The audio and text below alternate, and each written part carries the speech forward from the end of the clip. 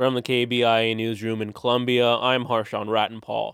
The Missouri House passed a ban on celebratory gunfire yesterday following last week's shooting in Kansas City. The deadly shooting at the Kansas City Chiefs Super Bowl parade did not involve celebratory gunfire, according to Kansas City police.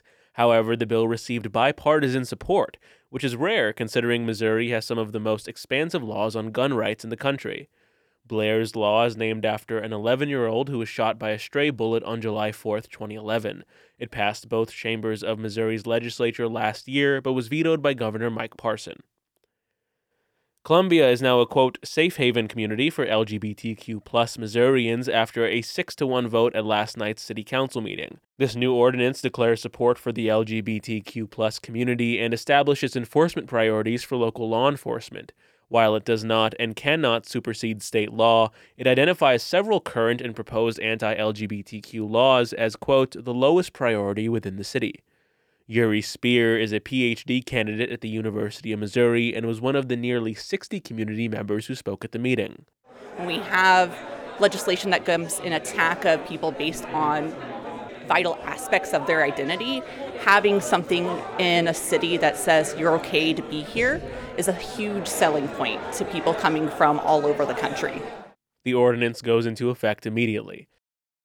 Missouri House Democrats are drafting a resolution to address gun violence. Missouri News Network's Alex Cox has more.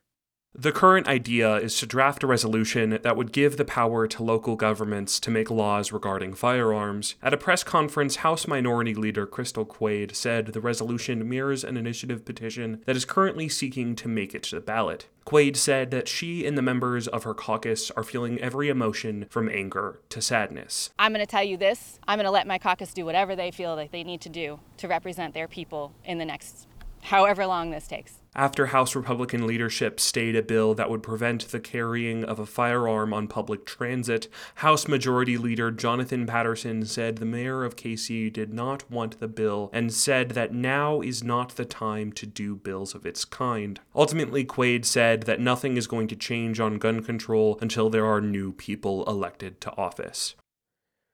A memorial fundraiser for Lisa Lopez Galvin, the woman killed in the Chiefs parade shooting last week, has raised more than $350,000. Lisa co-hosted the music show Taste of Tejano at radio station KKFI and regularly DJ'd fiestas around Kansas City. Lisa's brother, Beto Lopez, is the mayor pro tem of Lee's Summit, a suburb in the Kansas City metropolitan area. Beto says his family has heard from strangers across the city about how Lisa touched their lives. She used the DJ platform as a means to help others, not just sharing information and sharing her music, her love for music, but many volunteer opportunities to raise money for a lot of charities. Lisa's son was also shot at the rally, but has since been released from the hospital. I'm Harshawn Rattenpaul, KBIA News, Columbia.